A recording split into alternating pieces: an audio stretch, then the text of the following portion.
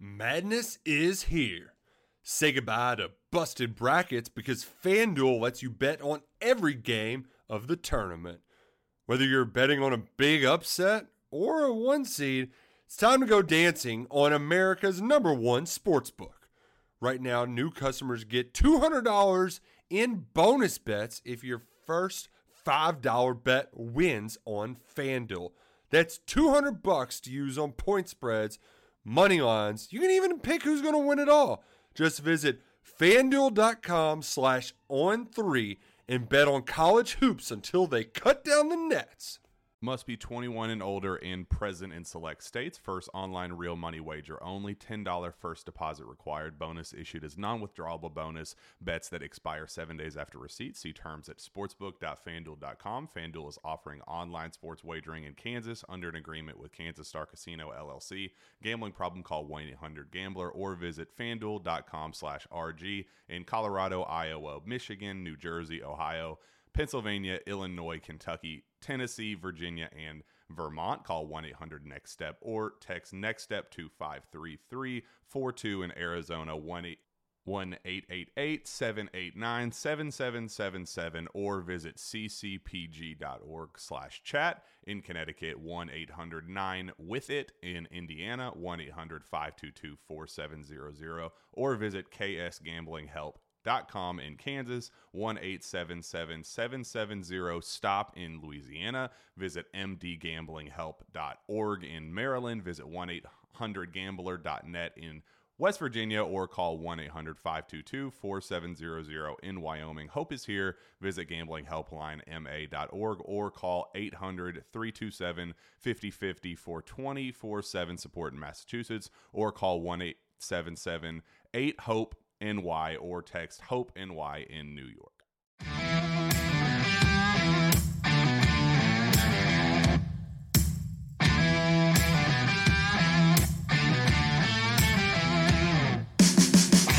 It's time for the VolQuest Mailbag Podcast, answering your questions from the General's quarters every week, right here on VolQuest. A good Thursday, everybody, and welcome to the VolQuest Mailbag Podcast. I'm Eric Kane with Brent Hubbs, Rob Lewis, and Austin Price. The VolQuest Podcast Mailbag edition here today is presented by Exterior Home Solutions. For a free estimate, give them a call today at 865-524-5888 or always visit them online at exteriorhomesolutions.com. Got a lot of questions in the mailbag today with Tennessee spring practice continuing. Big week for Tennessee recruiting, and last weekend, of course, a big time here in the spring. Hoops wrapping up and baseball continuing on. A monster series coming up starting tonight at LSU, and we'll go ahead and get into it. First one comes from Nike Vol. It's about spring practice. Austin, will Selden continue to outgrow the running back position? Outgrow as in physically? Yeah. No. I mean, if he's not a running back, he's a receiver. So no, I don't think he's going to outgrow the running back position. West Tennessee Mike says, will Tennessee take all three tight ends in Eccles, Riddell, and LeBlanc with the cycle, or is it just two commits first, obviously assuming all three want to come here? That's a great question. In fact, I asked that question the other day, and I never really got an answer. So, it's an interesting proposition because, Tennessee's not going to turn down Max LeBlanc at Baylor. And, if they can get him. And, he still has some visits left. Anything can happen on those visits. So that one, by sure, is by no means done. But Tennessee got a lot of momentum coming out of last weekend. They got Jaden Riddell coming in this weekend for a 2-day visit. He'll be in town for the 7-on-7, but he's going to do more than just the 7-on-7 stuff. And so, and obviously Tennessee feels like they, are still in a pretty good spot with Jonathan Eccles. So, I don't know the answer to that. I wish I did. I want to lean yes. I don't think – now, do all three want to come here? If two were here, I just don't know how that would play out. Yeah, I have a hard time seeing three want to come here. If they all three wanted to come here, I don't know that I don't think Tennessee would say no, given where their tight end room is. Yeah. You're going to have one scholarship tight end next year. On your roster other than whatever you sign, right? Because the only guy returning as a scholarship guy is going to be Ethan Davis. And so, They would take 3 or 2 and 1 in the portal. I think they've got to have 3 new tight ends in that room is my point. Yeah, I agree with Hubs. I think what Hubs just brought up makes the most sense. You take the 2 high school kids and then go to the portal. Kind of like Jake Merklinger is going to announce his decision coming up here in a few hours. Tennessee lands that one, then I don't see them out. As I said the other day, like, would Tennessee take more than one quarterback? And I was like, well, not at the prep level, but I mean, could they take in theory another quarterback out of the transfer portal, knowing kind of where that position will be after this coming year? I mean, I think it's certainly possible. So to me, that tight end and quarterback rooms kind of run parallel to one another. Yeah, a lot easier to get a transfer tight end than it will be a transfer quarterback. Yeah, if Nico is the guy, and is established himself, it's gonna be a lot harder to do. Nashville 615. Got a couple questions. If Nico doesn't prove to be the heir apparent this spring, do they continue to look for a third scholarship quarterback this summer, Brent? No, I don't think there's a third scholarship quarterback who would want to come at this point. And I don't know how you prove to be the heir apparent. I mean, practice is in. I don't think anybody's going to say Nico's, get his bust ready for the Hall of Fame, or are they going to say he can't play? So, well, I mean, I don't think it changes anything from a quarterback. Well, I mean, just to talk about how you can't put that much on spring practice. I mean, think about 2 years ago, Hendon Hooker coming out of spring practice. Check down. I mean, he had certainly not proven himself to be, the next big thing. And so, no, I mean, and that's a guy who, had played 4 years of college football at that point. All right, give us a breakdown of Jake Merklinger's skill sets or QB comparison. AP, is he a good runner? How strong is his arm? And then another one here on a Merklinger from Doolittle Vol. Again, a decision is coming up, an announcement coming up later today. We'll see if it's Tennessee. Assuming Merklinger does commit to Tennessee, how vocal will he be in peer recruiting? I mean, I think that, every quarterback's going to do their part, right? But that doesn't always translate. I mean, everybody thought Nico was going to result in all these players coming here, and it just didn't pan out. I think it's hard to judge that, right? I think it's not necessarily one player as it is a group. When Tennessee's had good groups, they've been able to peer recruit kind of like a pack of velociraptors, Jurassic Park. Going to get their prey. Merklinger, to me, moves well, has good arm talent, has a good head on his shoulders, is super competitive, and I think that's the best thing you can say about him is the guy just likes to compete. And he's choosing later today, between Tennessee and North Carolina, if it's Tennessee, and most of the momentum is with the Vols, right? If it's Tennessee, he's choosing a place that has someone in front of him. North Carolina does not, which means he likes to compete. You can't not like that. All right, let's go to Sam Smith, 22-33. Tennessee, LSU this weekend. Baseball, what are some advantages Tennessee has to exploit, and what are your predictions for this weekend? Oh, it's time for a Caner take, boys. Caner take, here we go. What, if anything, do you see that is causing Doe and Burns to struggle early? I'll start with the second one. This is just my opinion. I'm certainly not a baseball coach. Those two guys continue to rely on their fastball. And in the SEC, there are good hitters here. You can't throw 1-2 fastballs right down the middle, and that's what Burns has done for 2 straight weekends. Dollander did that earlier in the season a little bit more. So you got to rely on your secondary stuff more if you're those two guys. And then as far as LSU, I mean, this is a good baseball team. I just got done writing my preview. Dylan Cruz is leading the nation in average. Tommy White has come over. He's got 42 RBI already this season. I mean, up and down. Trey Morgan is an all-conference player, and he's batting third in the order, but he's the 7th highest average guy on their team right now. It's incredible. And then, you got Paul Skeens, who's allowed 3 earned runs in 37 innings so far. So get to the bullpen, I guess.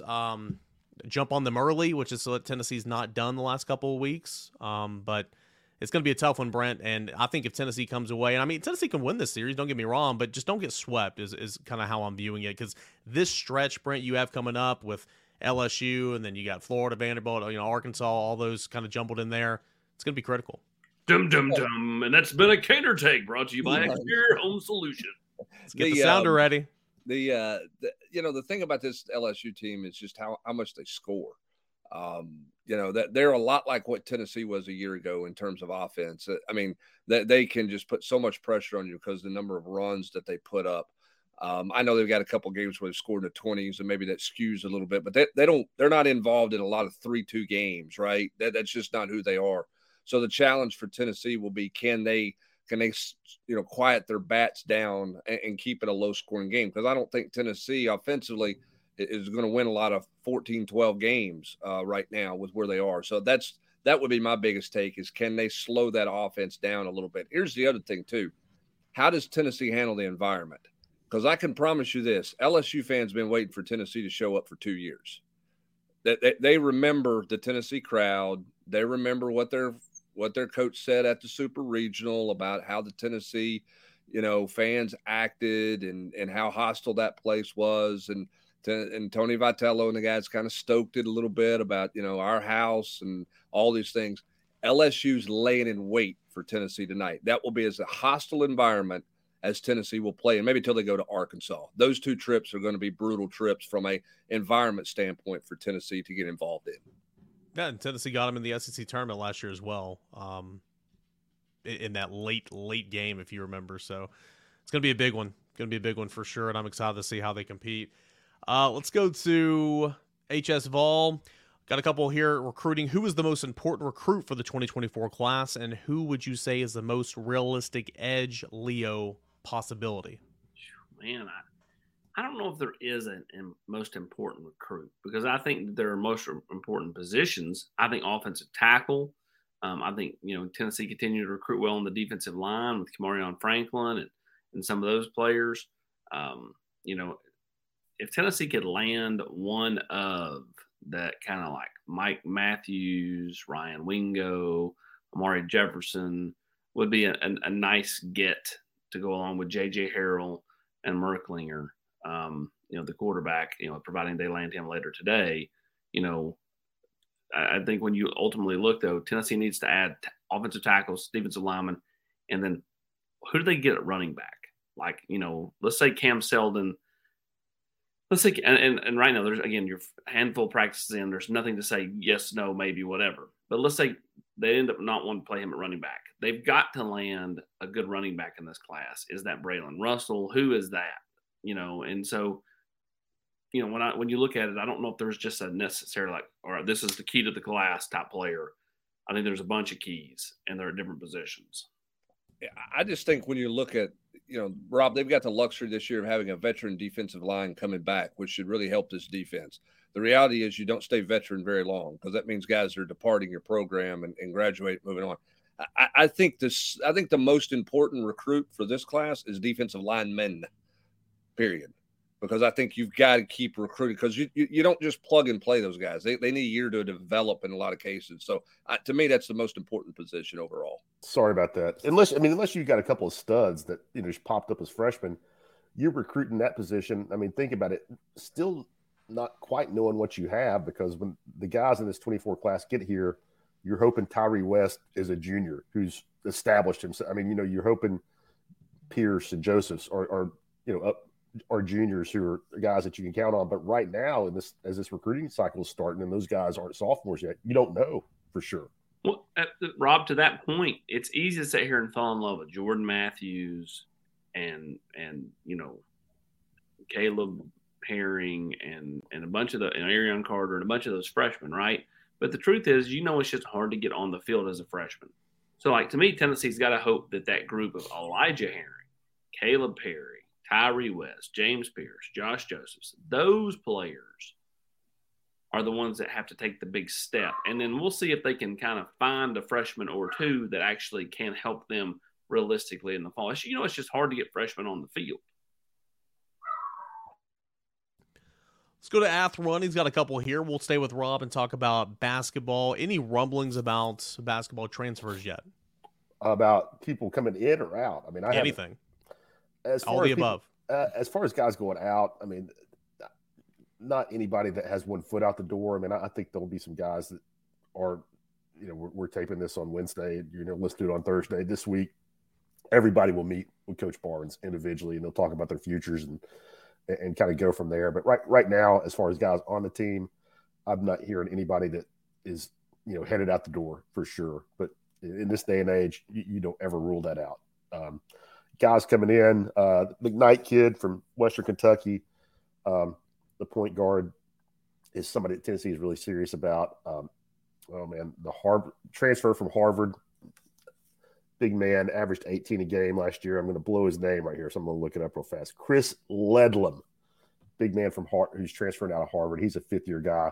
Those are two that I know that are real. Now, Tennessee, I'm sure, has reached out to a ton of other kids and is doing some background stuff. But the point guard, McKnight from Western Kentucky, and Ledlam from Harvard are two that I'm sure they're serious about. And young man we had in the war room last week from Northwestern State down in Florida, big guard, is another one that they like, and I'm digging on his name right this second.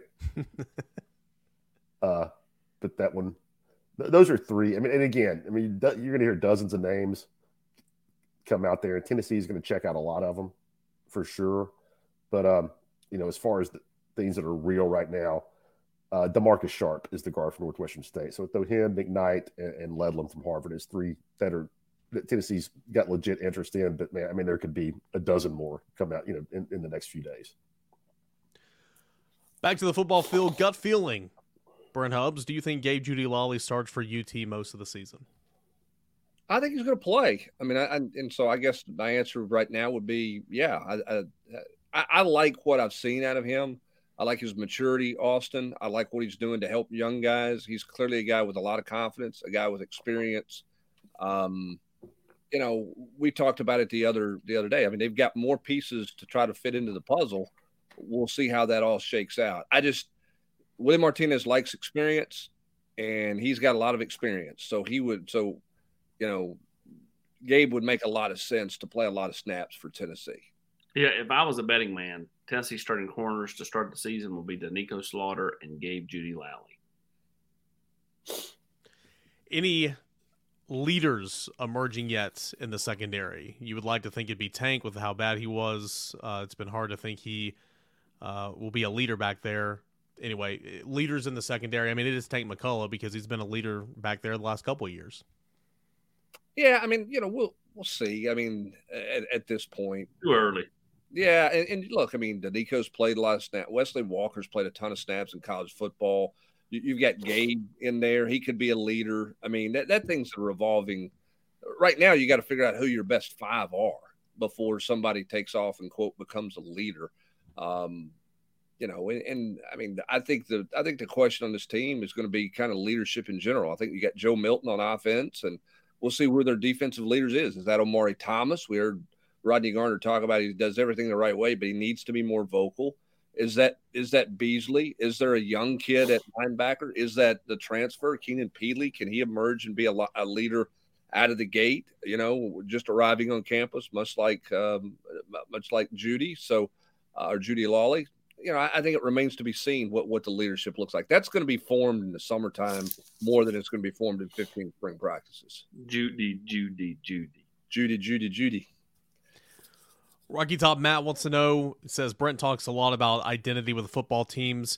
Taking that concept to basketball, what does Coach Barnes want their identity on offense to be? Right now, I'd say they don't have one. So what ideally would he want that to be, and what do they need to change on their roster in order to get them there, Rob?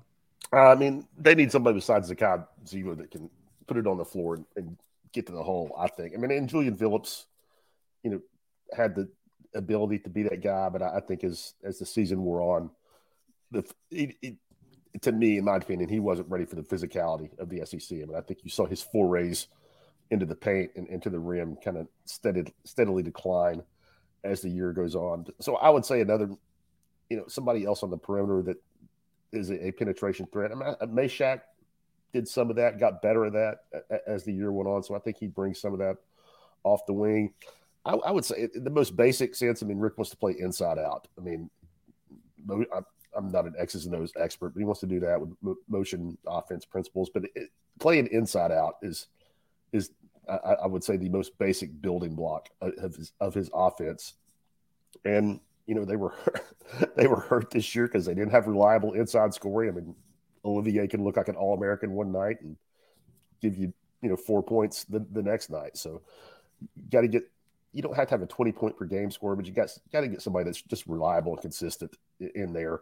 And, outside of Santiago, and even he was inconsistent, but outside of Santiago, just not reliable from three. So, I mean, if you want to play inside out, if you're not stuffed with, a bunch of guys that are penetrators and facilitators, and you don't have a lot of great shooting, I mean, it's pretty easy to see how you struggle on offense.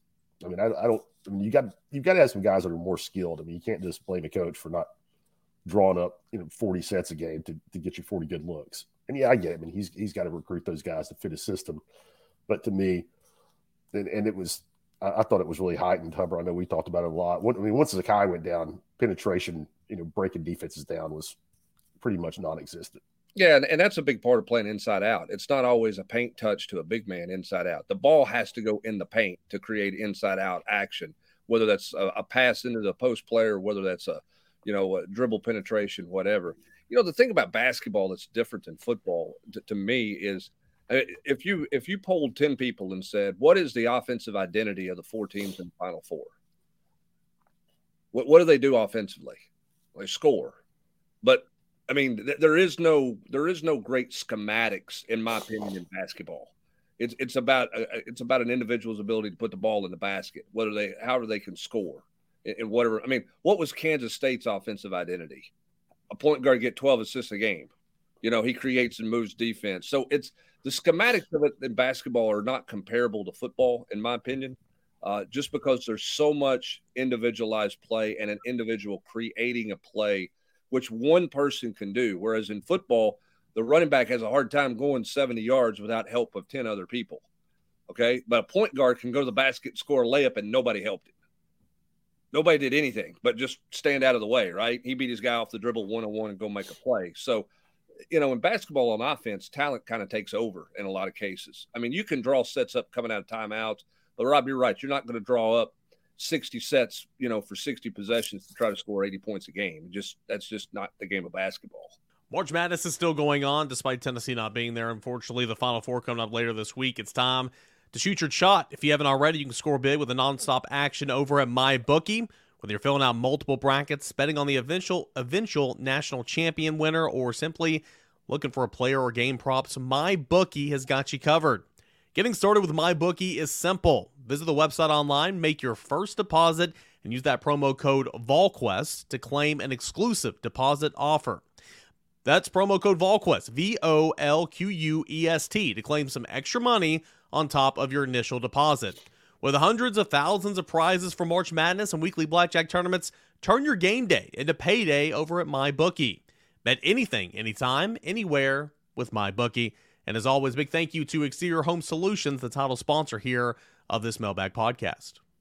With the Lucky Land Slots, you can get lucky just about anywhere. This is your captain speaking. We've got clear runway and the weather's fine, but we're just going to circle up here a while and get lucky. No, nothing like that. It's just these cash prizes add up quick. So I suggest you sit back, keep your tray table upright, and start getting lucky. Play for free at LuckyLandSlots.com. Are you feeling lucky? No purchase necessary. Void where prohibited by law. 18+ terms and conditions apply. See website for details. We'll hit up DC Vol 25. He says he's never watched Keenan Peele before.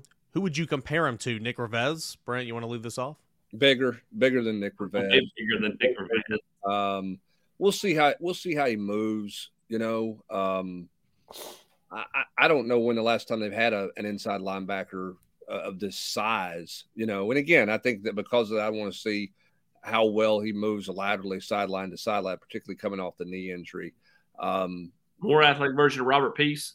He looks like a throwback inside linebacker from a build standpoint. And again, that's why I want to see how it translates into what they want to do and all of that. But he's definitely bigger than Rivez or Robert Peace. But I see him and Beasley standing side by side, and there's a big old difference. Yeah, there's a big difference there. So I'm not sure who I would compare him to right out of the gate. Dick Butkus. No. Look at me laughing. You said a name and I got it. All right, let's go to Z-Vols.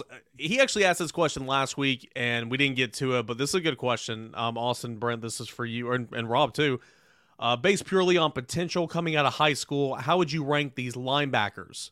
Henry To'oTo'o, Edwin Spillman, Arian Carter, Jalen Reeves-Maben, Elijah Herring, Daniel Batuli, Darren Kirkland. Well, okay, first off, there's way too many there to go through these. Well, just Tennessee linebackers that they've highly recruited linebackers they've had last couple of years. I'll go. I'm sitting there looking at him. Henry T was probably the most prepared coming out of the program that he came out of. That's why you saw him make the impact that he made as a freshman. I'm going to pass on Edwin Spillman because I've not seen that.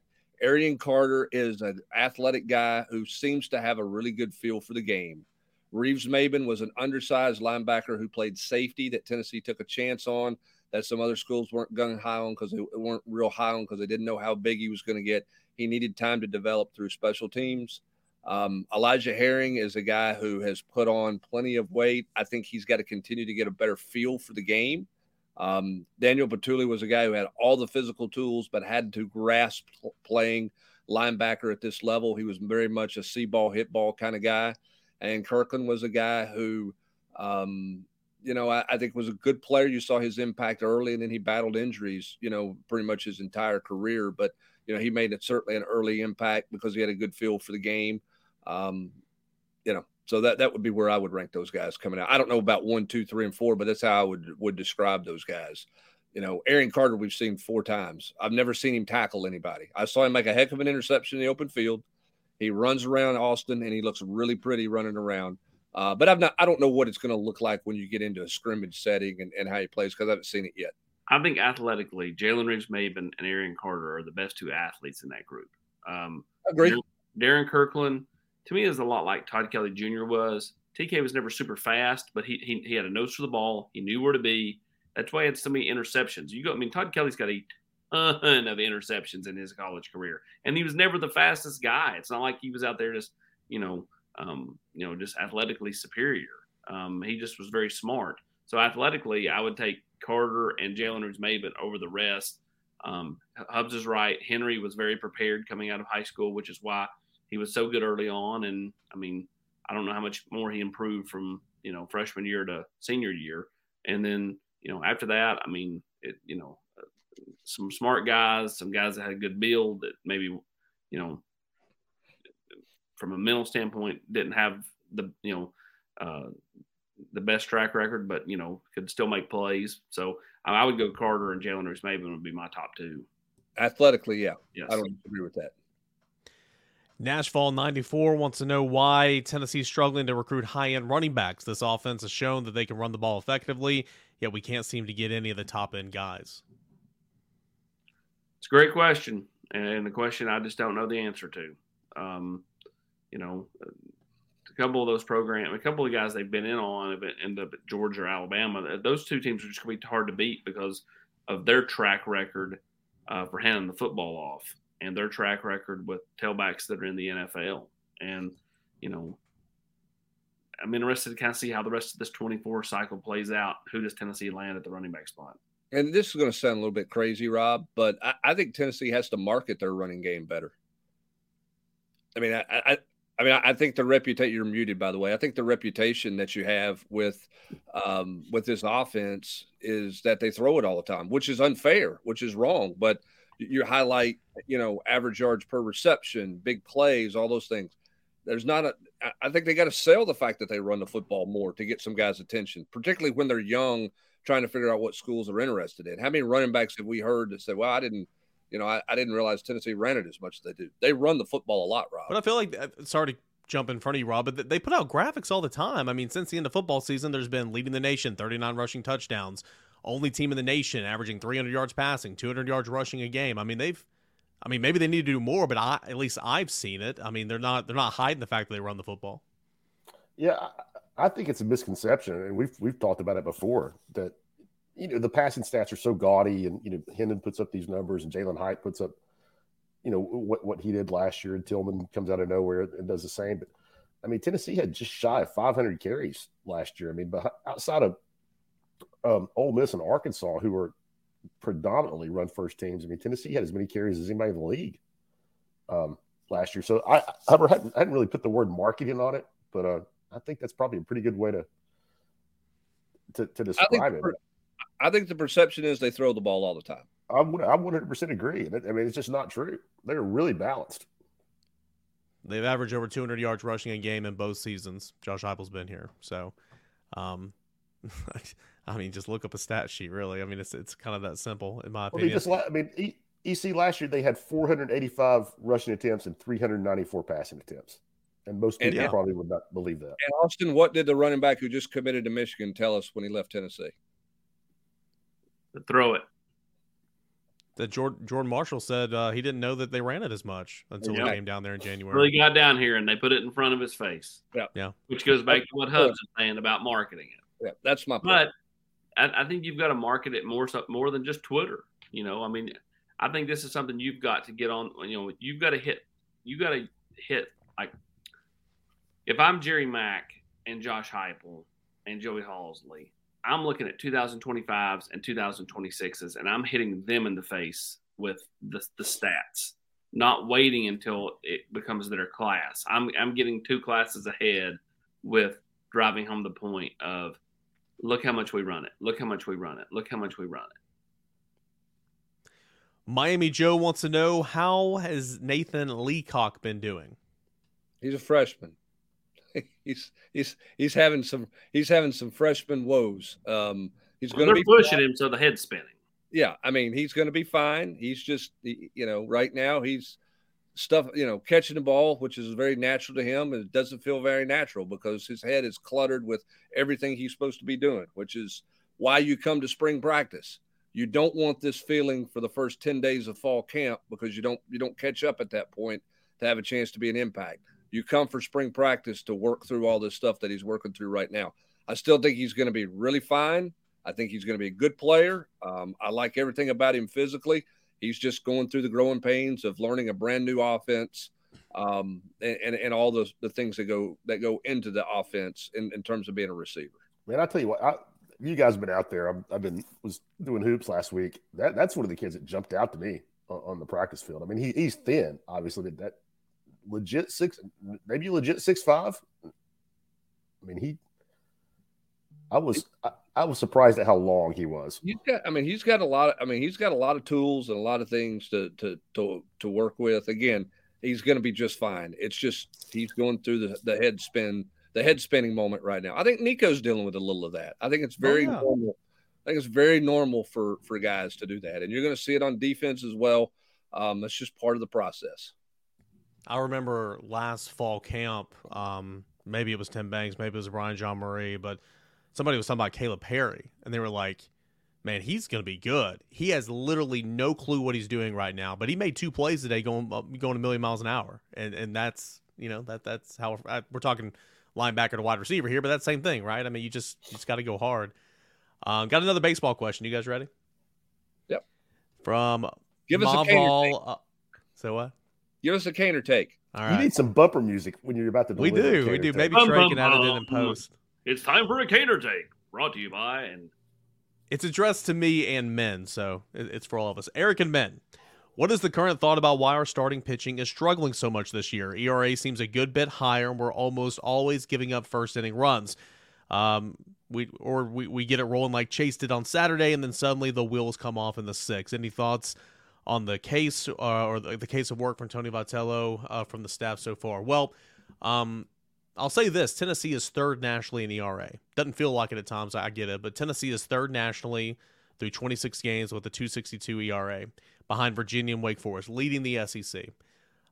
Where they've struggled is in the first inning. The bullpen's been really good, guys. Where they've struggled has been in the first inning. We talked about that a little while ago.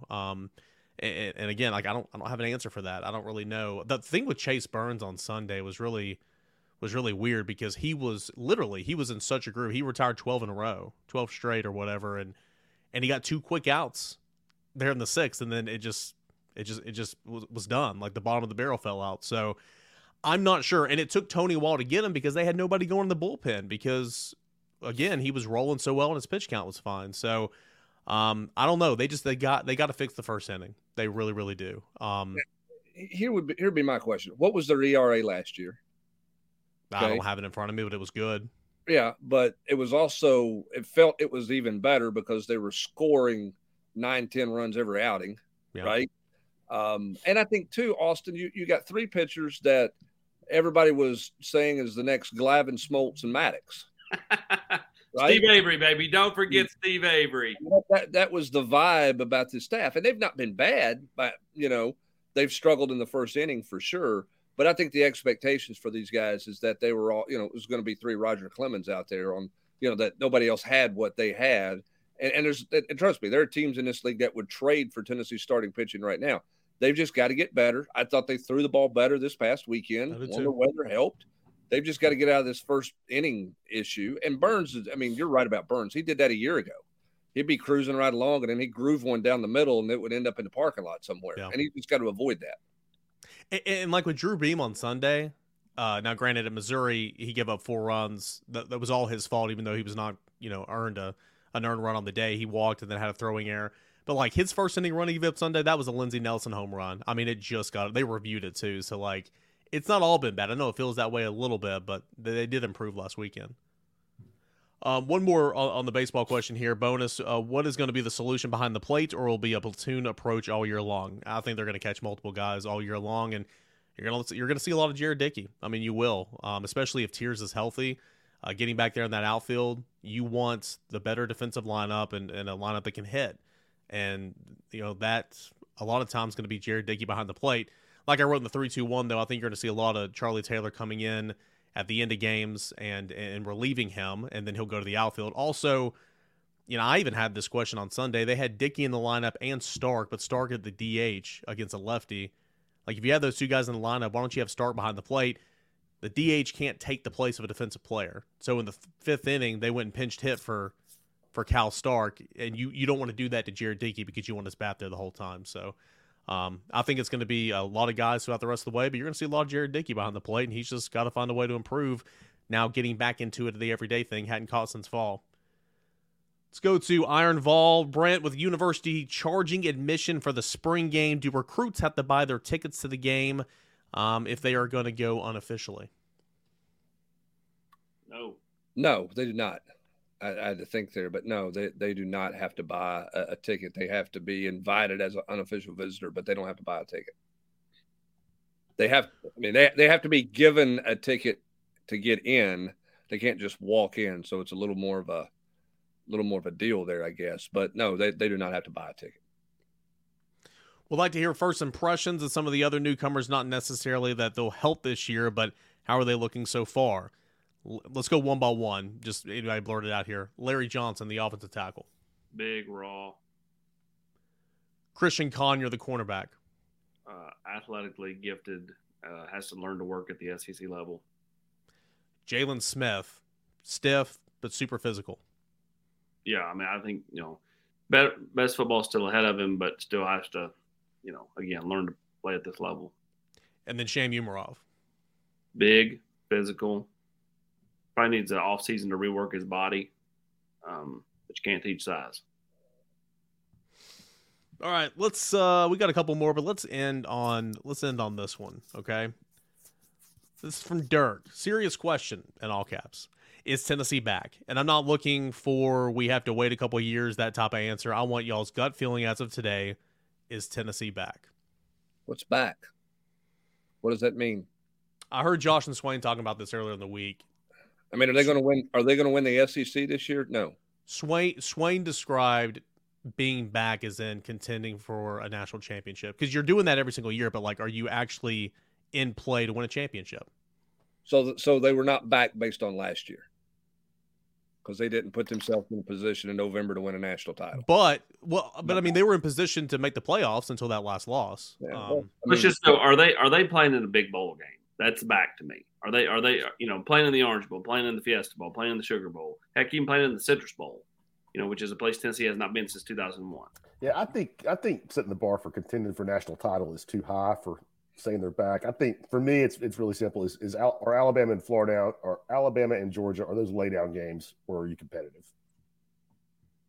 Yeah, I think that Tennessee's going to be. I think they're in a position that they're going to be competitive against everybody they play in the SEC. I think that so if under that scenario, then the answer is yes, they're back. Now, are they? I mean, you got to do that multiple years to say they're back, sure. But I think Tennessee, if they answer a couple of things, this offseason, offensive tackle and some things, I think they can compete against Alabama next year. Now, everybody's chasing Georgia, but I think they can compete against Florida. Okay, 5 years ago, I wouldn't have made that statement. 3 years ago, I don't think I would have made that statement. So from that standpoint, then if that's your definition of back, then yeah, Tennessee's back. If your definition is that Tennessee is going to be a contender for the playoff year in and year out in the month of November, I don't know that they're there yet, because of where Georgia's at. But if your point is Tennessee's contending against all the big boys, against the big boys in the SEC, then yes. And if that's the case, then it probably does give them a chance to be in the playoff picture every year. Especially with them going to 12. That's where it opens up things for everybody. I agree with what Rob said about are the Alabama and Georgia games laydowns. No, they're not anymore. But also, I do think to be quote unquote back, you got to stack some seasons on top of one another. This last season was awesome. Losing a critical piece of your coaching staff in Golish, and then obviously your quarterback. How does Tennessee respond, and can Tennessee be back up there and winning some of those big games again? I'm intrigued to see that. Yeah, here would be my thing too. When you say back, competing for national titles, I mean, in the '90s they played for one.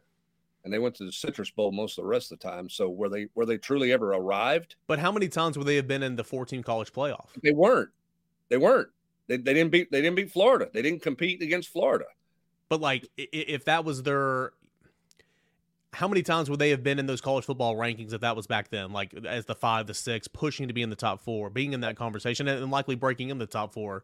I mean, they would have been in that conversation every year, though. Well, sure they would have. I mean, but that wasn't the rule. I mean, that wasn't the case. I mean, and my point is this. I mean, everybody acts like Tennessee played for the trophy 7 straight years or something like that. I mean, they didn't. I mean, that just wasn't the case. Now, they were a very good program in a league that wasn't very good, that wasn't very deep. Florida was great. Tennessee was really good, and everybody else was kind of okay, right? This conference is different now than it was back then.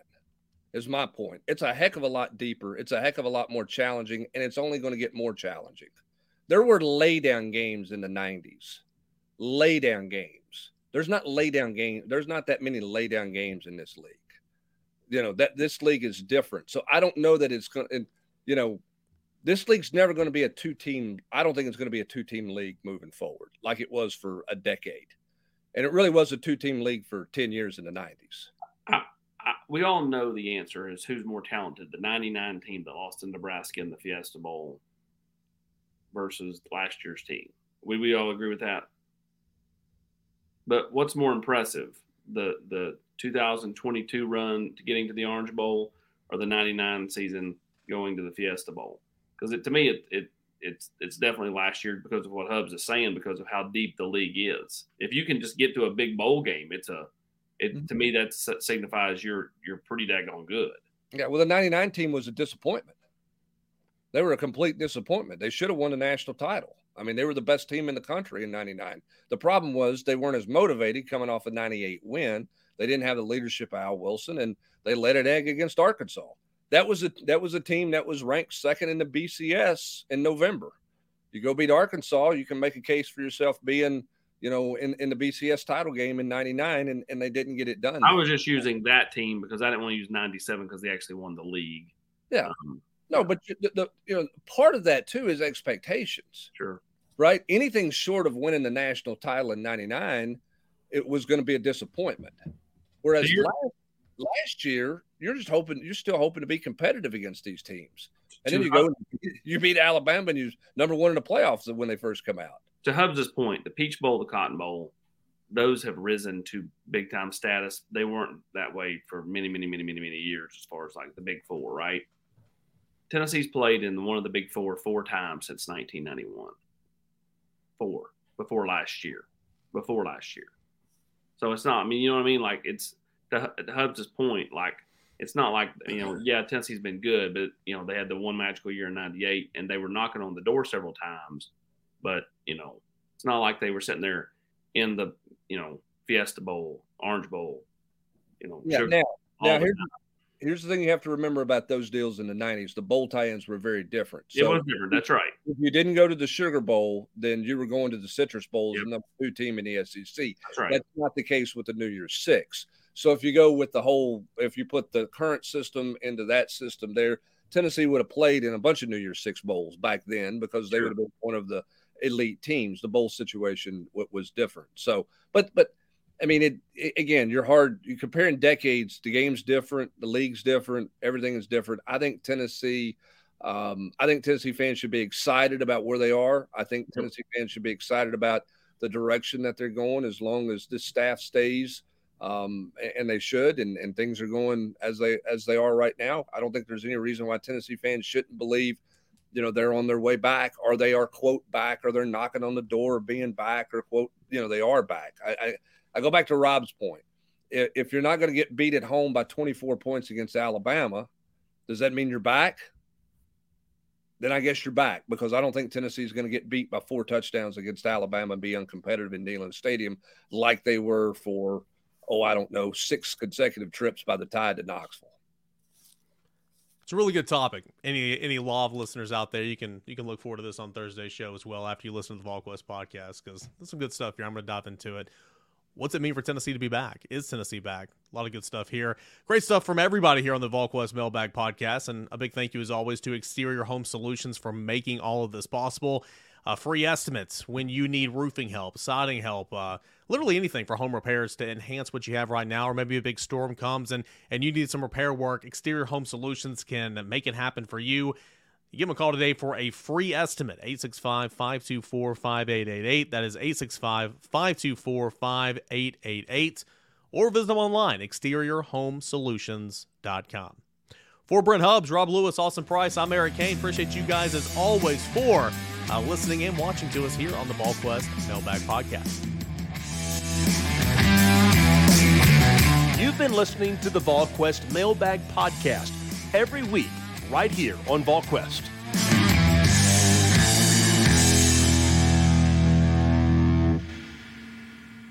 Madness is here. Say goodbye to busted brackets, because FanDuel lets you bet on every game of the tournament. Whether you're betting on a big upset or a 1 seed, it's time to go dancing on America's #1 sportsbook. Right now, new customers get $200 in bonus bets if your first $5 bet wins on FanDuel. That's $200 to use on point spreads, money lines. You can even pick who's going to win it all. Just visit FanDuel.com/on3 and bet on college hoops until they cut down the nets. Must be 21 and older and present in select states. First online real money wager only. $10 first deposit required. Bonus issued as non-withdrawable bonus. Bets that expire 7 days after receipt. See terms at sportsbook.fanduel.com. FanDuel is offering online sports wagering in Kansas under an agreement with Kansas Star Casino LLC. Gambling problem? Call 1-800-GAMBLER or visit fanduel.com/RG. In Colorado, Iowa, Michigan, New Jersey, Ohio, Pennsylvania, Illinois, Kentucky, Tennessee, Virginia, and Vermont. Call 1-800-NEXT-STEP or text NEXT-STEP to 53342. In Arizona, 1-888-789-7777 or visit ccpg.org/chat. In Connecticut, 1-800-9-WITH-IT. In Indiana, 1-800-522-4700 or visit ksgamblinghelp.com. In Kansas, 1-877-770-STOP. In Louisiana, visit mdgamblinghelp.org. In Maryland, visit 1-800-gambler.net. In West Virginia, or call 1-800-522-4700. In Wyoming, Hope is here. Visit gamblinghelplinema.org or call 800-327-5050 for 24/7 support in Massachusetts, or call 1-877-8-HOPE NY or text HOPE NY in New York.